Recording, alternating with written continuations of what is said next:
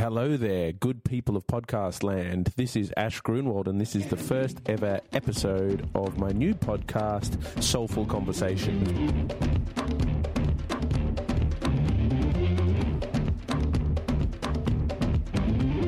For those of you who don't know me, I'm a professional blues musician, singer, songwriter, guitarist, and I've spent the last 20 years travelling the world, listening to podcasts and talking to people and basically having soulful conversations wherever I go. I was very honoured to have my first guest be none other than the dude pretty much at the pinnacle of the blues and roots scene, Mr. John Butler. And I can't think of a better guest for my first episode of Soulful Conversations because John has always been very candid and honest, and he's a good guy, and he always has been, and I've known him for about 20 years, and we've always had great interactions, but we've never really got a chance to sit down and speak so deeply. So what you're hearing in the podcast is that happening on a deep level straight away, straight off the bat. And he talked a lot about owning your own shit and owning up to stuff. We covered meditation, the power of non-religious prayer to sort of manifest the things that you want in life. That was absolutely amazing. And, you know, it's really good to hear these things from someone who clearly has the score on the board. So when somebody has achieved so widely and done things to such a high level, I sit up and listen to what they have to say. He really put something really well. This is for the guitarists out there. You know, I was asking him about practicing because he's continued to improve his considerable guitar skills, and he was talking about the aim of becoming a conduit for spirit like Hendrix.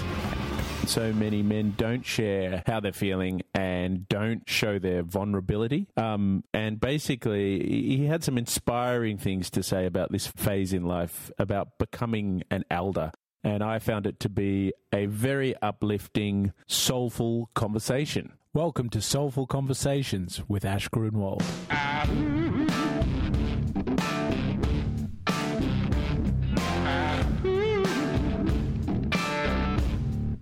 In this podcast, we interview inspiring and amazing people, musicians, surfers, and experts in mindset, creativity, health, well-being, and making the world a better place.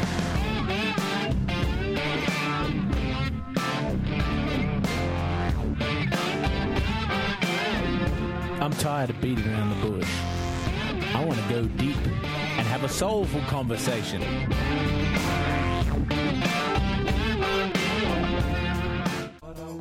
This podcast is brought to you by Earth Bottles. At Earth Bottles, we are on a mission to end single-use plastics, offering a full range of beautiful double-insulated bottles, reusable coffee cups, food and tea canisters, stainless steel straws, bags, and lots of plastic-free eco-goodies.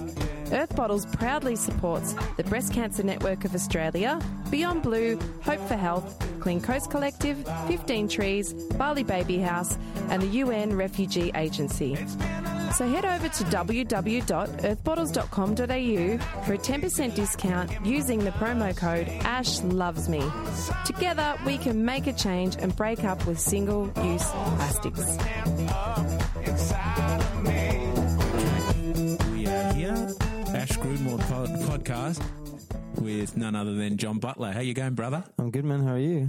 Very good. Thank you so much for doing this. Well, the name of this podcast is going to be Soulful Conversations with Ash Grunwald. And hopefully that's what this is. I know that's what this is going to be. Man, any excuse. It's been a long time. So this is nice that we get to chat. And absolutely. If this podcast makes it happen, all the better. I listen to your podcast, and anyone listening to this, go over and we'll put links in.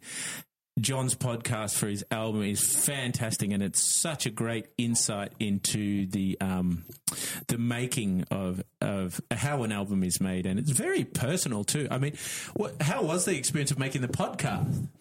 It was good. I mean, I'm at a point in my life where I find the guts of stuff more interesting than the mechanics.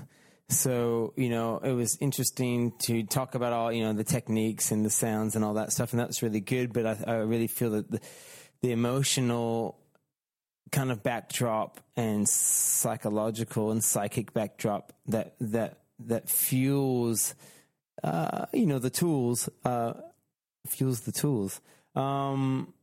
More interesting. So, I'm happy to talk about kind of deep personal shit because that's kind of where I'm at, I guess, at the moment. And I feel like that's, not just for myself, but I feel like that's where a lot of us are at the moment. Yeah. Definitely. It's so funny you say that. And it's perfect and as it should be, because that's why I'm doing this podcast, for that exact same reason. And I, in the introduction to the podcast, I was saying, I want to go in deep, because everything else is boring. I think we probably feel like we've done that. And it's like, that's just details. Yeah. Yeah. It's sort of time to get to the heart of the matter, a bit more now. So for you, this particular album, that's a good place to start. You moved back to Margaret River before this album? Yeah, I was living in Western Australia, but we moved out of the city into the country and to a small town called Margaret River. Actually, not that small in comparison to other small towns like I've grown up in. But, we moved back down to the country, and that was great. It was really, really good, and it still is really, really good. And I took a year off the road, which was great. It was just interesting what kind of came up. I guess to generally put it, when you stop stirring the pond, sometimes all the debris comes to the surface. And it was really interesting because I was stirring the pond quite a bit just at home. I stayed really busy, doing all kinds of projects, and I was doing lots of physical manual labor, which I loved, but somehow getting off the road, that like you mentioned before, the 20 years of just pounding it, and once all the personal kind of all the projects on the land kind of came to I realized my vision for the land. It was amazing what kind of came up, and anxiety was one of the big ones that came up. But I'm getting too far ahead of myself. We moved to the country and it was great. I really wanted you to talk about that because, I don't think there's anything more important and more relevant to the people who are listening to this than inner states, because your inner state, like how you feel, how we feel in our stomach while we're talking right now, is very important. Yeah. And I don't think outer circumstances, like say if you've got a good circumstance, you're very successful and whatever. One thing I've learned in my life is that doesn't make any difference. It really comes down to how you feel on that particular day, how you're feeling. Yeah. So, and I don't think there's a level of success that deals with that or any outward achievement. If you feel like success will one day fill the inner cup, you're sorely mistaken. Yeah. So, how did you deal with that? It was a slow build, and what I mean by that is it was like a 10-year build. When I first realized I was getting anxiety, it always presents as me being really quite prickly and a bit of an asshole. I get really quite grumpy and hate people walking around with lattes and Ray-Bans and smiling. That's when I know I'm getting a little anxious. I'm like, fucking look at all these. And I'm like, so you become a hater. I become a hater. I do. And I become a hater on myself and everybody around me. And that's including the people I love, which is really, I get grumpy. Anyway, and one time I was in that mood right before leaving on tour, and my wife saw that happening, and she turned on our favorite album to dance to, which is Duets by Louis Armstrong and Ella Fitzgerald. Nice. And she kind of grabbed me, she put her hand on my shoulder, and Louis started singing, and I just started crying. I was like, fuck. And that was the first time I was like, I'm so fucking anxious about leaving again. This is what this is. This is the emotion underneath the surface prickly asshole. This is the sorrow of leaving his family, my family. And that's when I first noticed it. And then I found it every time I went away, I'm like, here's this guy again. And every time I came back, ironically, you get it when you come back, or I get it when I come back. And a lot of people who live fly in, fly out lifestyles do. Over the 10 years, I really started noticing it more and more. And it came to a point where it was no longer acceptable for me to have this reaction to my lifestyle and circumstances, especially for my wife. she was over the way that I was processing these emotions. And I think, you know, it came to a point where she was like, dude, you got to do fucking something about this. I'm over this whole thing, you getting fucking grumpy around the house. And like, I have to just fucking wear it until it passes again. You know, it's like, I'm done. I'm fucking done. And, you know, that's a pretty hard thing to share with people. But at the same time, that was a really pivotal point for me because she's the most important thing in my world. And her and my family are like, that's the one thing. I could lose my career. I could lose a lot of things, but I would hate to lose that. And so it was a really motivational point in my time. I'm going, cool. That is no longer a place to absorb that kind of energy. That is like no longer an avenue to express it. I need to kind of deal with it. And, you know, how do I deal with it? I have to run like almost every day. I call it chasing the crazy man away. So I chase the crazy man away every day. And literally going for a run. I run.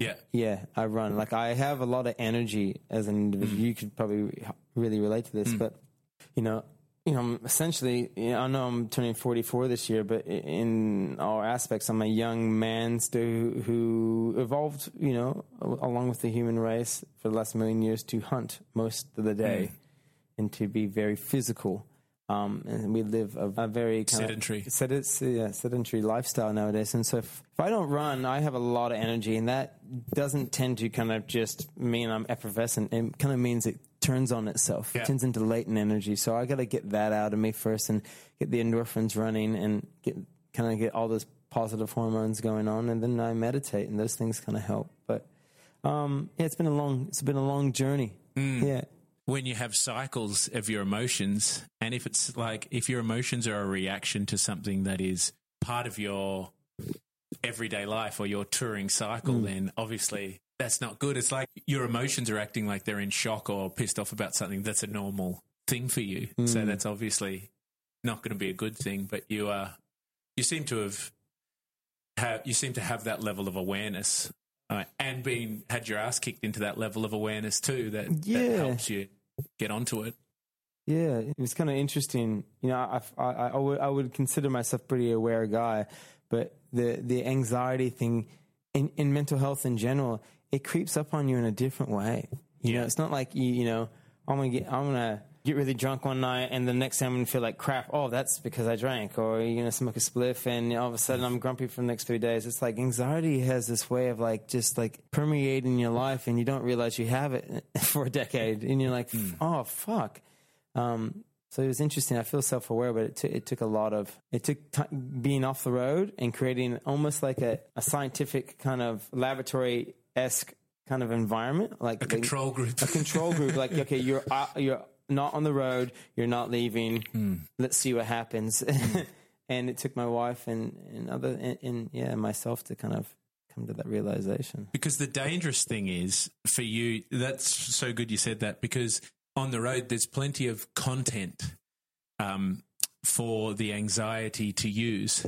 So like if you want to be anxious, or like if anxiety wants to creep in, there's the right content, the right things for you to... There's always something you can get pissed off about on the road or feel anxious about or whatever. So, yeah, that's why it can sneak in undercover, I think. Yeah, well, I mean, there's that. I mean, you have the shows. I find the road to be very controlled space. And, you know, I think for people who get anxious, we long for control. A lot of us come from traumatic backgrounds where we weren't in control. And so the road is kind of a controlled space. You always know what you're going to do every day. And you also, a lot of times, you're not around your family. So all of a sudden, your life becomes very kind of like a mono vision, which is kind of easy to do with. I wake up late, I go out to breakfast by myself, I exercise, and then I play a gig, and everything's controlled. It's getting off the road where the regimental life changes, and it becomes a little bit more dynamic. That things can be. That things actually, I'll get more anxious off the road sometimes than on the road. To the flame because you're not. Just controlling it. Yeah. And all of a sudden, 9:00 every night, I don't have this real big mission, and that pumps out a whole bit of adrenaline and energy. And like it's like you get off the road and you take the main objective away of what has been the main objective, which is putting on a show, and you go to even more important things like family and relationships. Those things are quite complex. They're quite complex, being a father and watching your kid grow up and, my boy, he's between 9 and now, it's been really confronting for me because I went through a lot of trauma at that age. And so I look at him and all I feel is my trauma a lot of times. So that's like complex. And then trying to father him and help him become a man and all those things. It's really quite interesting. Being on the roads, it's pretty simple, They wake up this time, lobby call at that time, eat at this time, gigs on this time, bus call at 2 a.m., do it all again. Very controlled, very regimented. Getting off the road, it's like, whoa, okay, all of a sudden, there's this, I can't explain it. You come from a very controlled environment to a very dynamic and essentially more enriching environment, but it's complex, especially if you spent a long time being a regimented soldier on the road, Yeah.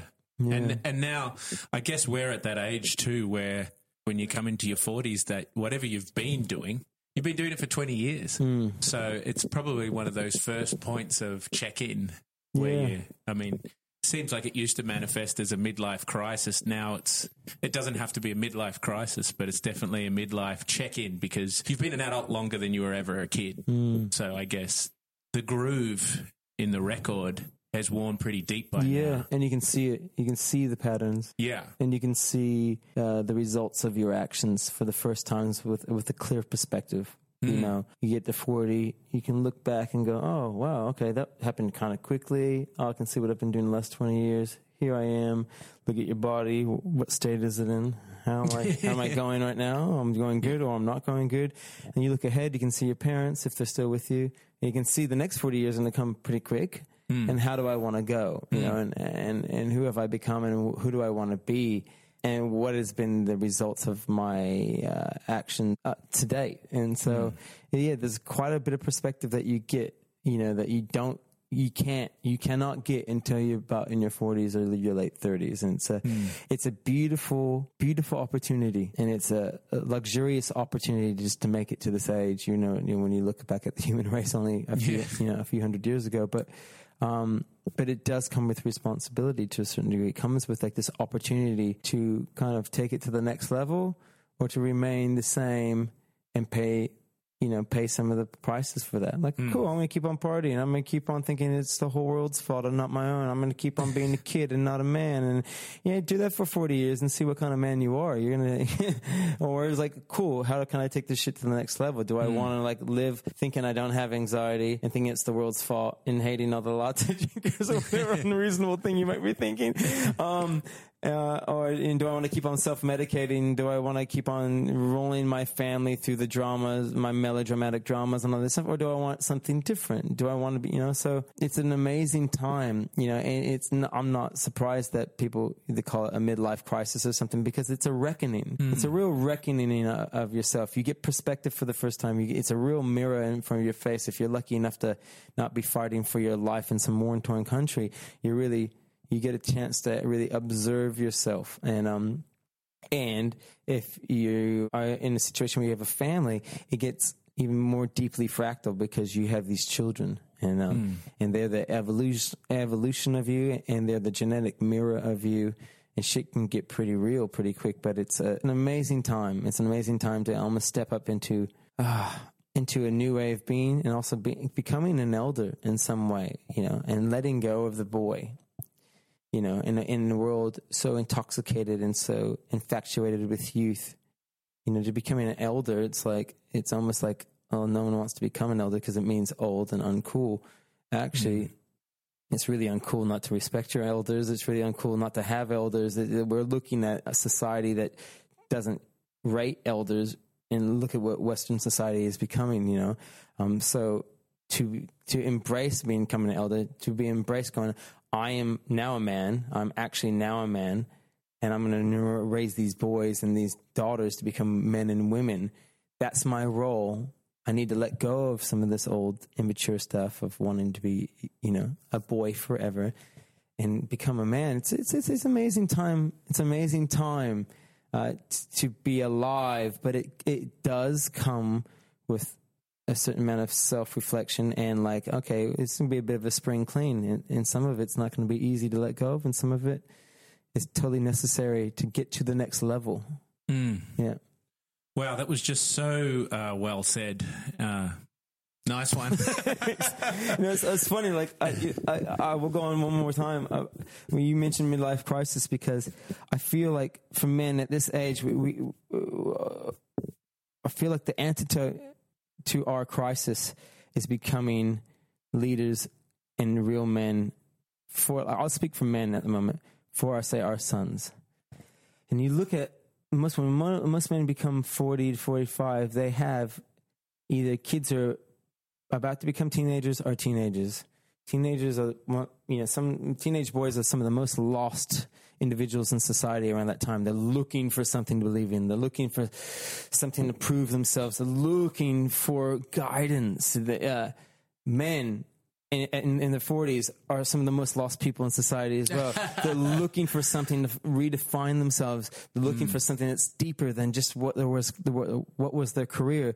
And you look at those two things, they're like a yin and a yang to each other. It's like the young man is searching for the elder to lead him through the rites of passage, and the elder is looking for a young man to lead through rites of passage, and they both become the rites of passage for each other. And so I find that really interesting at the moment. To go, oh, cool, maybe my boy is the antidote to what I'm looking for, and I'm the antidote to what he's looking for. It's a time to. And, we are both pretty idealistic people, but it's a time to be more idealistic in a way, but maybe more based on the self. But, it's the time to put in that work, the self-work. And there's something about what you just said then that really put that into perspective, because I've been going through, I think, probably similar things to yourself in different ways, and just putting in a lot of self-work. And it's just like, it is the period to step up and to step your own game up and be a leader and somebody that you can look up to. And that does involve actually being a little bit more virtuous. It does, and that can be whatever is important to you. But you got to put in a bit more work at that stage. I mean, for me, the way I feel about it is it's the time and it feels right. It feels really good to do that. It's not like something I've done kicking and screaming, turning things around. Hey, I wanted to ask you about meditation, because I do really think that's one pillar of health and spiritual well-being. So how did that come into your life, and what do you do? My mom has been meditating for most of my life, and I think the first time I started meditating was I went to a Self-Realization Fellowship Center in California. What is that? That's run by, it was started by an Indian yogi named Paramahansa Yogananda. And so it's kind of like a meditation church. And so I remember going to Sunday school there when Mom meditated somewhere else, and I was introduced to it there. Then we moved to Australia in 1986, and I think it was when I was in my teens, I started doing transcendental meditation. Oh, okay. And on and off for years doing that, and then kind of reignited that maybe about, 7 or 8 years ago again, doing TM. I still remembered my mantra, which was amazing. To me, meditation is like OH&S kind of stuff. It's, I feel like a lot of these things are, byproduct may be moments of peace, moments of euphoria, moments of maybe spiritual enlightenment, quote, in inverted commas, but mainly it's mental hygiene. It's a health practice. It's got to be done. It's got to be done. It's like you brush your teeth, you eat food, you take a shit, you sleep. Like those things you have to do, otherwise you die or you're miserable. And you also should meditate and exercise. It's just like, I don't run for abs. I run for chasing the crazy guy, where, as I said before, I run for mental hygiene. I meditate for the same reason, to defrag and let my nervous system just chill out. There are other benefits other than just keeping my anxiety down and being a nicer person. And there's moments, there's moments where I feel a complete one with nature and the universe. And there's little bubbles that pop with moments of deeper kind of realizations and wonder, but they're fleeting. The main reason why I do it is to just, It's the same reason why I wipe my butt. Quotable quote. I love that. I do it because I have to. And I'm wiping the shit away. Yeah, literally, and that might take the romance out of it a bit, but I've kind of come to that point in time. I still find it very romantic too. Don't get me wrong. I'm always going to be idealist and romantic, but I do it now because I have to. Yeah. Not because I want to be a certain kind of person. Yeah. I do it because I know I'm a better person with it. And just boiling that down to a boring daily practice, how often do you do it? I try to run first, anywhere from 15 to 30 minutes at the moment. I used to run longer, but at the moment I'm still trying to get to that point without trying to prove anything to my ego. So I just between 15 and 30 minutes, seeing how I feel. Then I meditate for 20 minutes. On good days, I'll do it twice a day. Yeah. And I remember one thing that a teacher once told me was, if you don't have 20 minutes twice a day, you're too busy. You're too busy. If you can't put aside 20 minutes twice a day, you're too busy. I struggle with my second one, but if you're too busy to do 20 minutes once a day, you need to relook at the schedule a little bit. You would know that Chinese saying or whatever that one, if you're you should meditate for 20 minutes a day, but if you're really busy, do it for an hour. Yeah, right. Yeah. Or if you feel too busy, meditate for an hour. Yeah. I mean, it just really makes all the difference. I'm probably a little bit slack with that one, but my God, just over the last couple of months, I got into the old Wim Hof breathing. Oh yeah. Have you got into that? No, I've watched a couple of things and I've had other friends and that's the same kind of thing. Is it good? Oh, it just gets me to that place. I feel like it blasts me to that place very quickly with a whole body sensation that can't be ignored. Wow. So I do somebody sent me a YouTube clip and it's just got one round is 5 minutes. Okay. So it's basically, if anybody's wondering, it's all over the internet, but essentially to just in a nutshell, taking 40 deep breaths and then as deep as you can, not pushing the exhale too much, and then having one exhale and holding your breath out, emptying and holding your breath for 2 minutes. Holding your breath for 2 minutes. Which is easy. You could do that right now. Coming from the surfer here.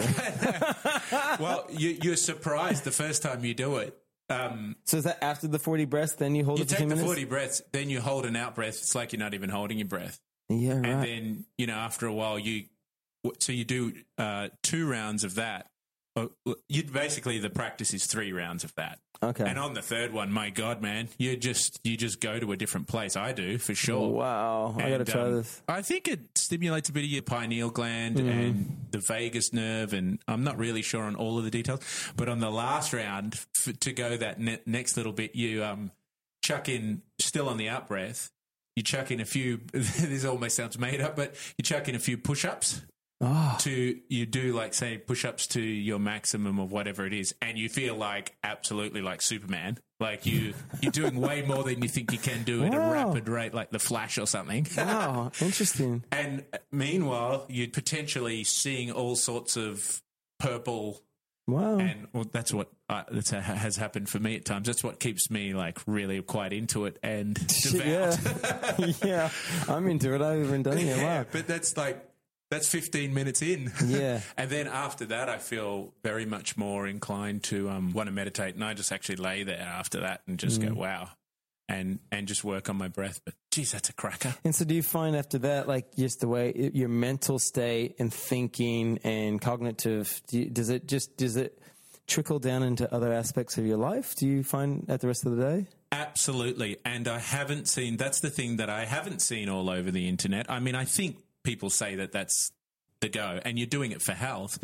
But I've been staggered to which the degree to which it's kept me on that really even keel, not identifying so much with the content of my thoughts, aware of my thoughts, aware that they are thoughts. Yes.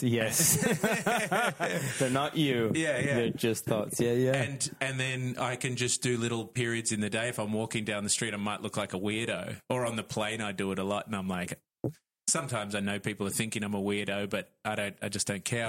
I just sneak a few in. Yeah. So I'm a good breather from yoga and some surfing breathing, and also from singing. Yeah. So, and you would be too. you can get probably more in than people who are just starting out, more oxygen in, so you can sort of sneak into that state without looking too bizarre with abdominal breathing. Yeah, right. But it's just because I like the idea with meditation. I've always liked the idea of putting it into my everyday life. I've always thought that was more important, but I'm sure it's just as important. But that's as important as a practice that you do at the start or the end of your day, to be doing a minute many times a day to keep reminding you. Yeah.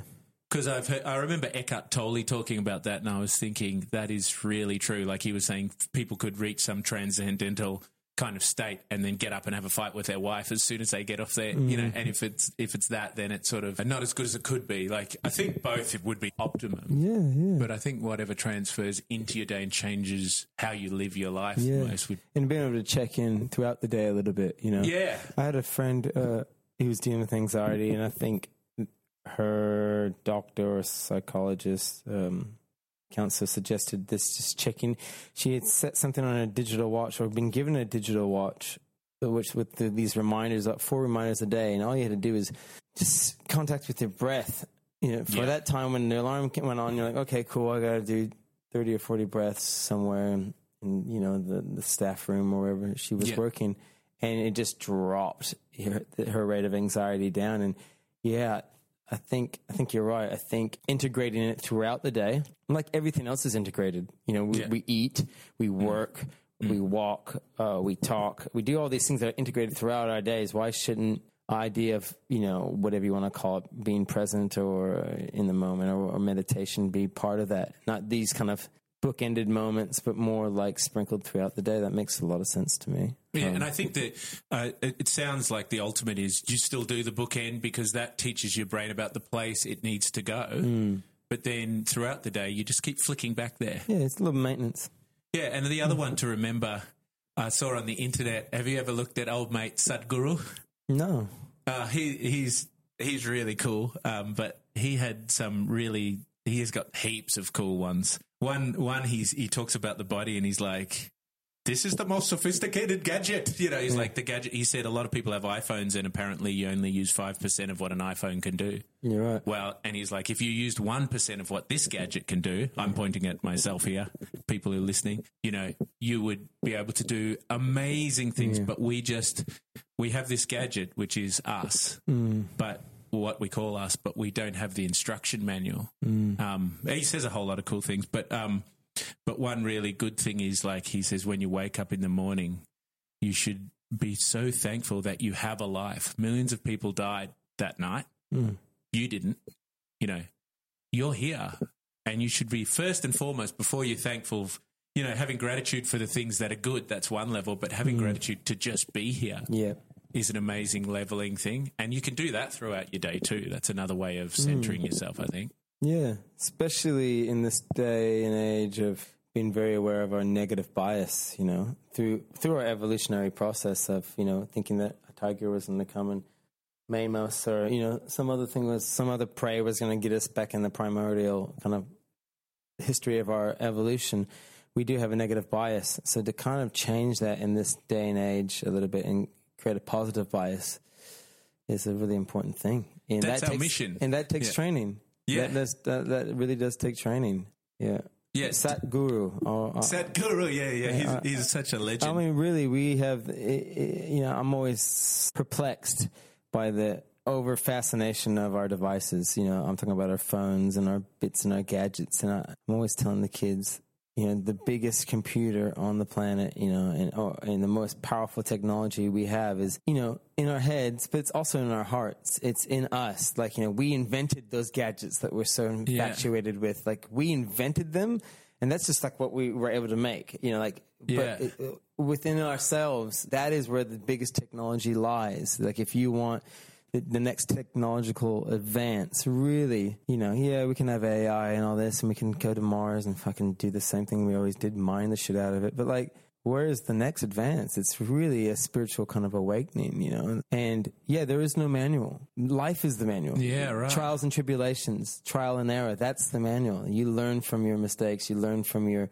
successes. You know, you get too into your ego, and it comes and bites you in the ass and leaves you, you know, paralyzed, and you stand back up and go, cool, got to watch that ego thing this time. And you get back in the game. That is, that's how we learn. There's an infinite well of technology and knowledge within us. So you were onto it anyway. I should be calling you Sat Butler. No, I'm just fascinated by how much I don't know. Yeah. There's so much. There's so much that I don't understand, and I'm in awe of it and in wonder of it. Mm. I'm in wonder of it. You hear some of the old people speak about their old people, and talking about indigenous stories and stuff, and it's like, wow, there's a whole world out there that I do not understand. People who can shapeshift and all kinds of stuff, and I'm like, phew. So yeah, I'm constantly fascinated by this mind and heart of ours. We only use under 10% of our brain. It's like, yeah, shit, God knows. I mean, interstellar travel. We're talking about that. We're talking about going at light speeds. I don't think. I think there's you a lot. You might be using the wrong technology. I think, yeah. Anyway, I'm getting a bit too far out there. But I totally know where you go with that, and I totally get it. To be continued. Inued.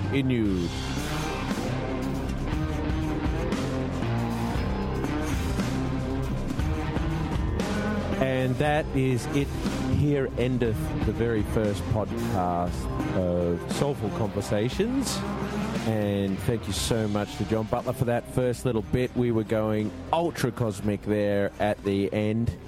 And the second half you'll hear next week, and it goes to some mind-boggling levels and some really, really interesting stuff. I just edited it. And it is sounding amazing. Thank you so much for being with me on the start of this journey, and I'm just so excited about it.